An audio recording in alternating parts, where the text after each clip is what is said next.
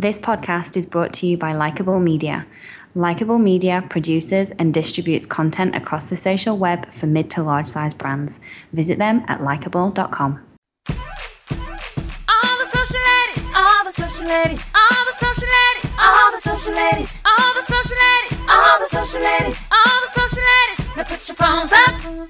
Welcome to All the Social Ladies with CEO of Likeable Media, Carrie Kerpin. Cause if you're social, then you really should be tweeting this. If you're social, then you really could be leading this. You get mad when people say it's so mysterious. Because you're social, you're a leader and you're serious. Oh, oh, oh, oh, oh, oh, oh, oh, oh, oh, oh, Now, Carrie Kerpin. Hi, everyone. It's Carrie Kerpin from All the Social Ladies. And today I'm speaking with Melinda Wittstock, who is the CEO and founder of a very cool platform called Verifeed, Verifeed. It's able to take big data algorithms to find your believer customers and influencers. It's a really interesting platform because it's using not just social data, but actual big data, combining them both together to bring it together to tell one compelling story about the authenticity of people who love your brand. It's a really fascinating story, and her whole story of entrepreneurship is really cool. Take a listen. Welcome, Melinda, to the show. Hey, Carrie, it's great to be with you. Oh, I'm so excited to have you here today. And I want to start out, before we get into the incredible platform that is Verifeed, I would love to talk to you about your story, because I think it's a really interesting one. Tell us the story of your career.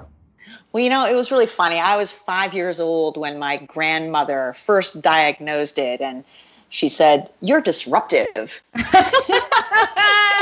Amazing. Yeah, I don't know, she must have had some sort of prescient sense of like who I was going to be. But yes, I'm a serial entrepreneur. And my first little business was when I was almost 6, and I went around door to door, knocking on doors to get people to prepay, for my show, I don't know what my parents thought I was doing exactly. I had my black lab with me, so I was like super safe and everything. It was a while ago, so when kids used to be able to do stuff like that. But I've always had that entrepreneurial bug, and my parents were very entrepreneurial in their way as well. And, in college, when I was on my student newspaper, which was a daily, we were unable to fund it with the student council money, so we decided to be independent, and I created an advertising department for the paper. So I was busy. I am also a recovering journalist, right? And I can tell you a little bit more about that as well. But, so I was running around doing stories for the paper, but I was also figuring out how to make a media organization, in essence, kind of profitable, right?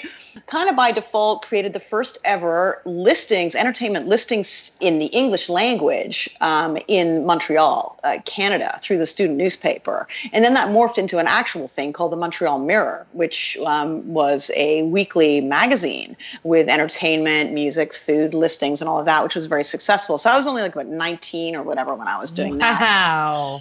So went from there, though, and went into journalism, and I was a correspondent on the Times of London, and then joined the Financial Times and created their television programs in Europe and Asia, and I fronted those as a television news anchor.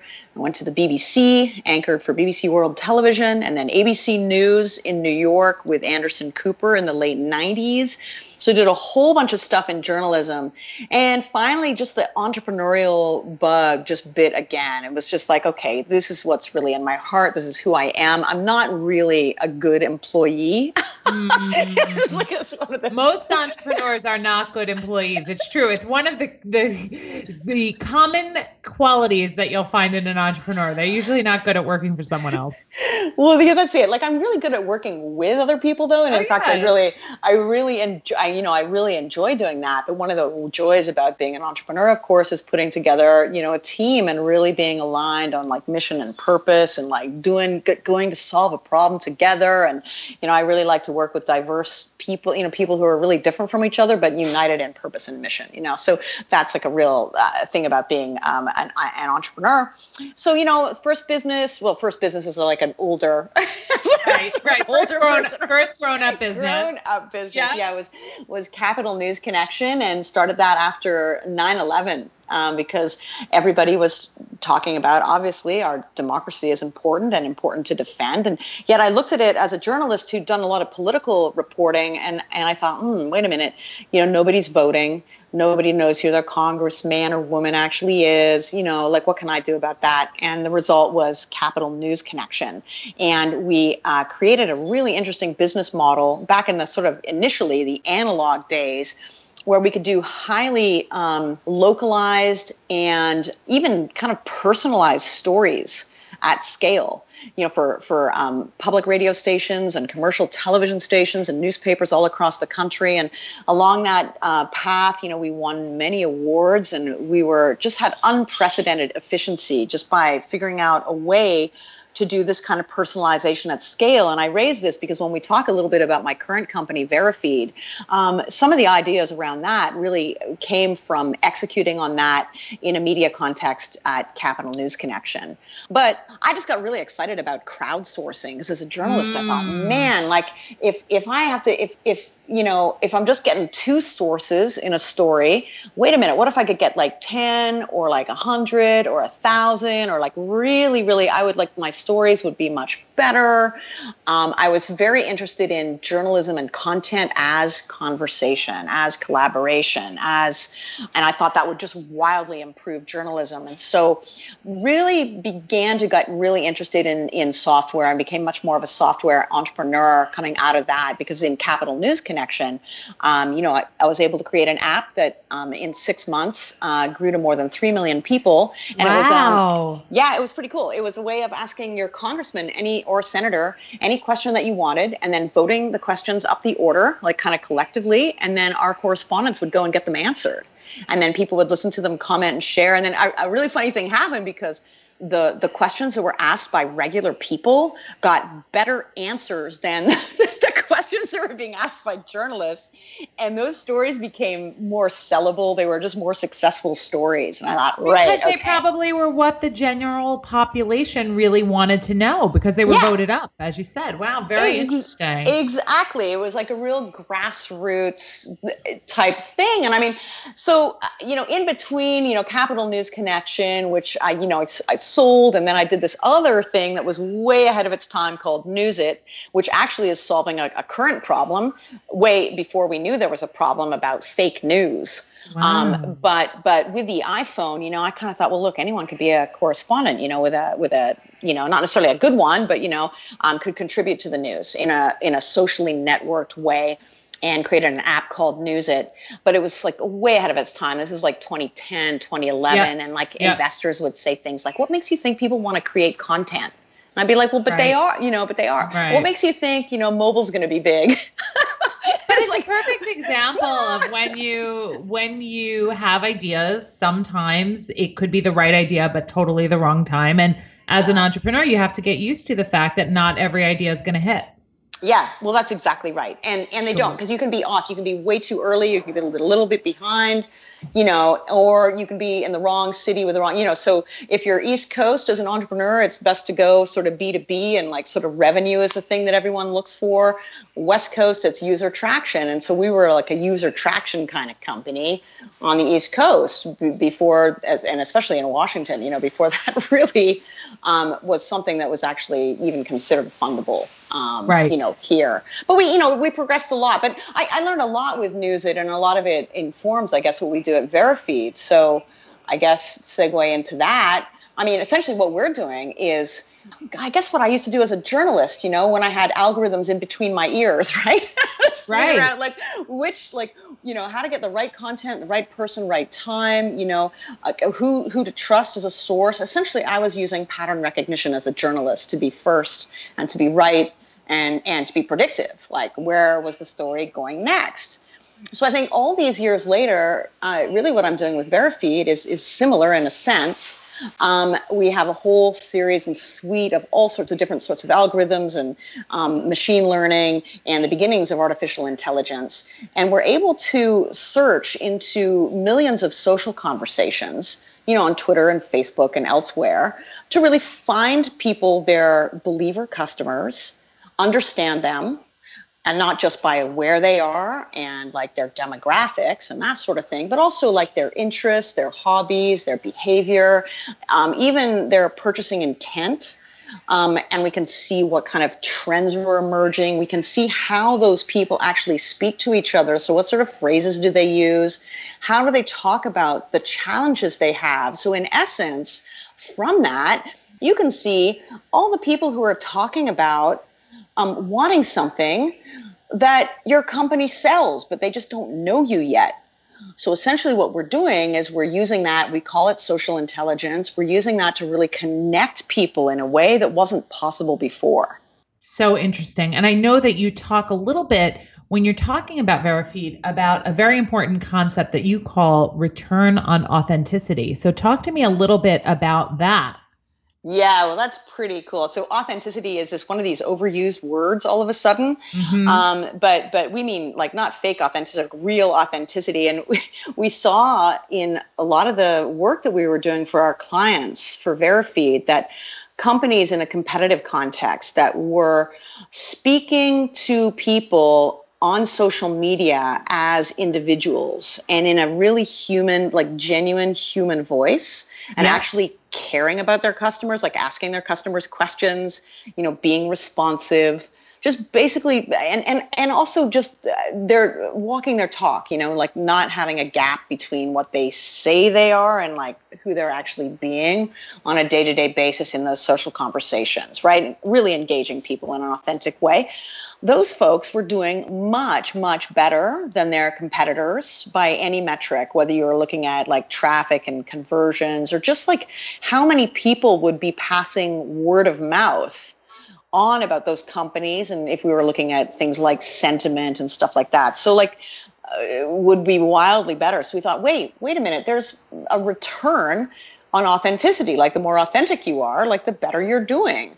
And we thought, it would be really cool to see if we could measure authenticity algorithmically. It was a really kind of geeky thing to try and figure out, right?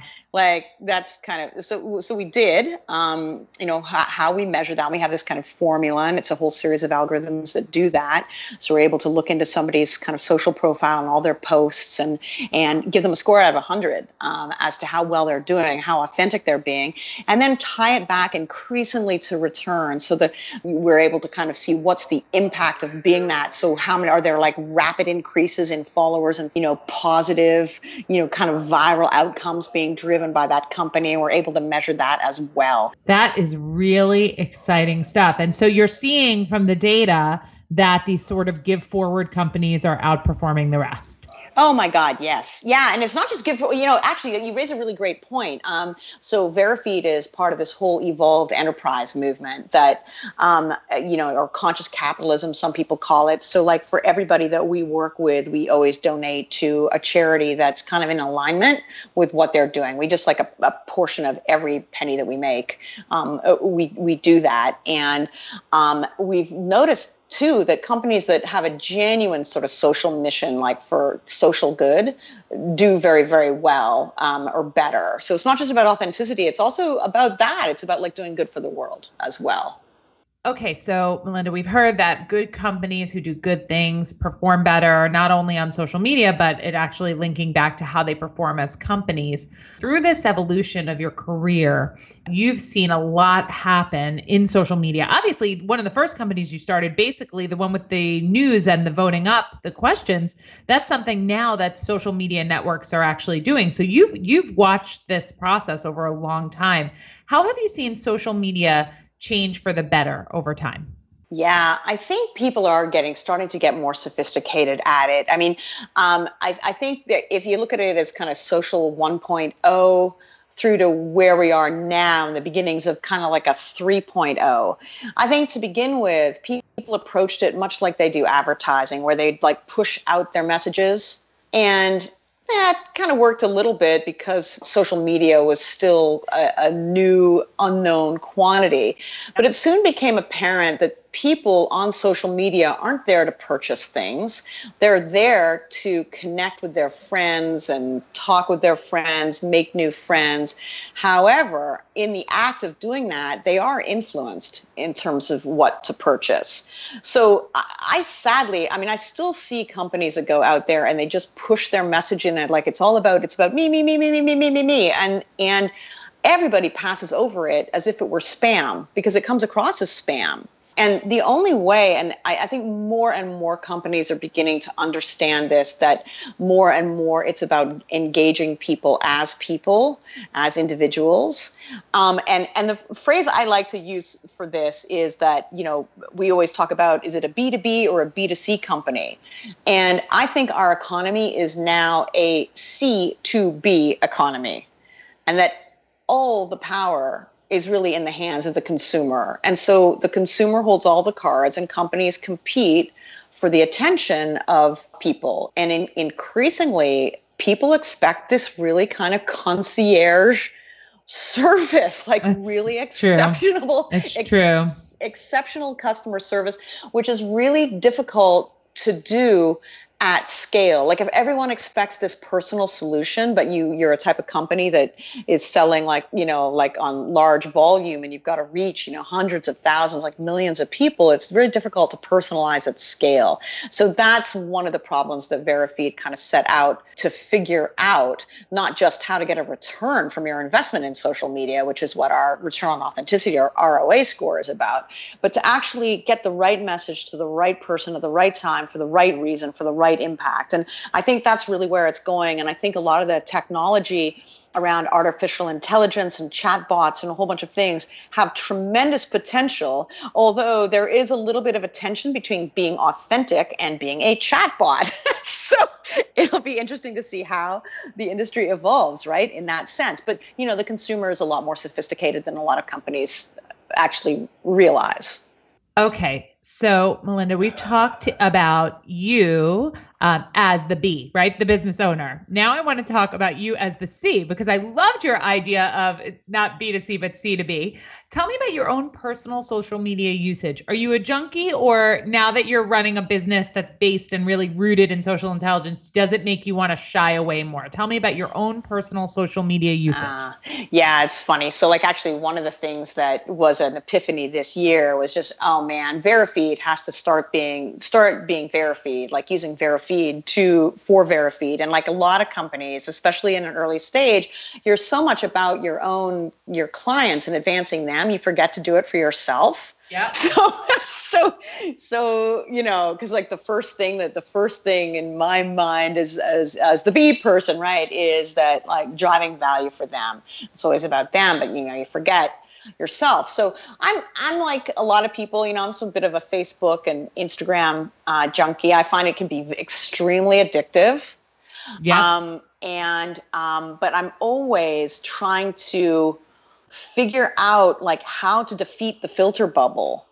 And that's maybe a geeky thing, because I get frustrated that I only see, like, if I haven't interacted with someone for a little bit, suddenly it's like they're dead to me. Facebook has decided that, and then you feel like you're not really interacting with people that you actually really care about. So if you're doing it right, you've got to do quite a bit more work. But I find like different social networks different for different things. I mean, Twitter is great for news.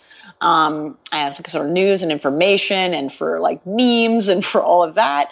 Facebook is more about really kind of getting and connecting with friends. I've started to get into Snapchat a lot more lately, mostly because, I've got a 13-year-old daughter who's like, Mom, I can't believe you run a social intelligence business, and you should be like on Snapchat all the time. I know, but it's very counterintuitive, Snapchat. If you weren't a digital native, like you weren't really born into this, it's hard. I don't find it to be super easy.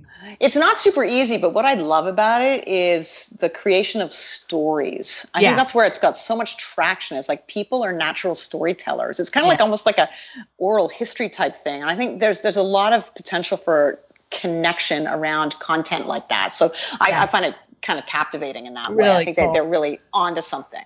Really cool. And so Melinda, where should people follow you and where can they find out more about Verifeed? Okay, great. So a couple things. I have an offer for everybody listening. Oh, good. They can text Tribal, because we're all about building your tribe, your believer tribe, right? You can text Tribal to 44222. So Tribal to 44222, and we will do a little consult for you, customed to your business and your needs, and also find you 25 influencers. It would help you grow your business. Awesome.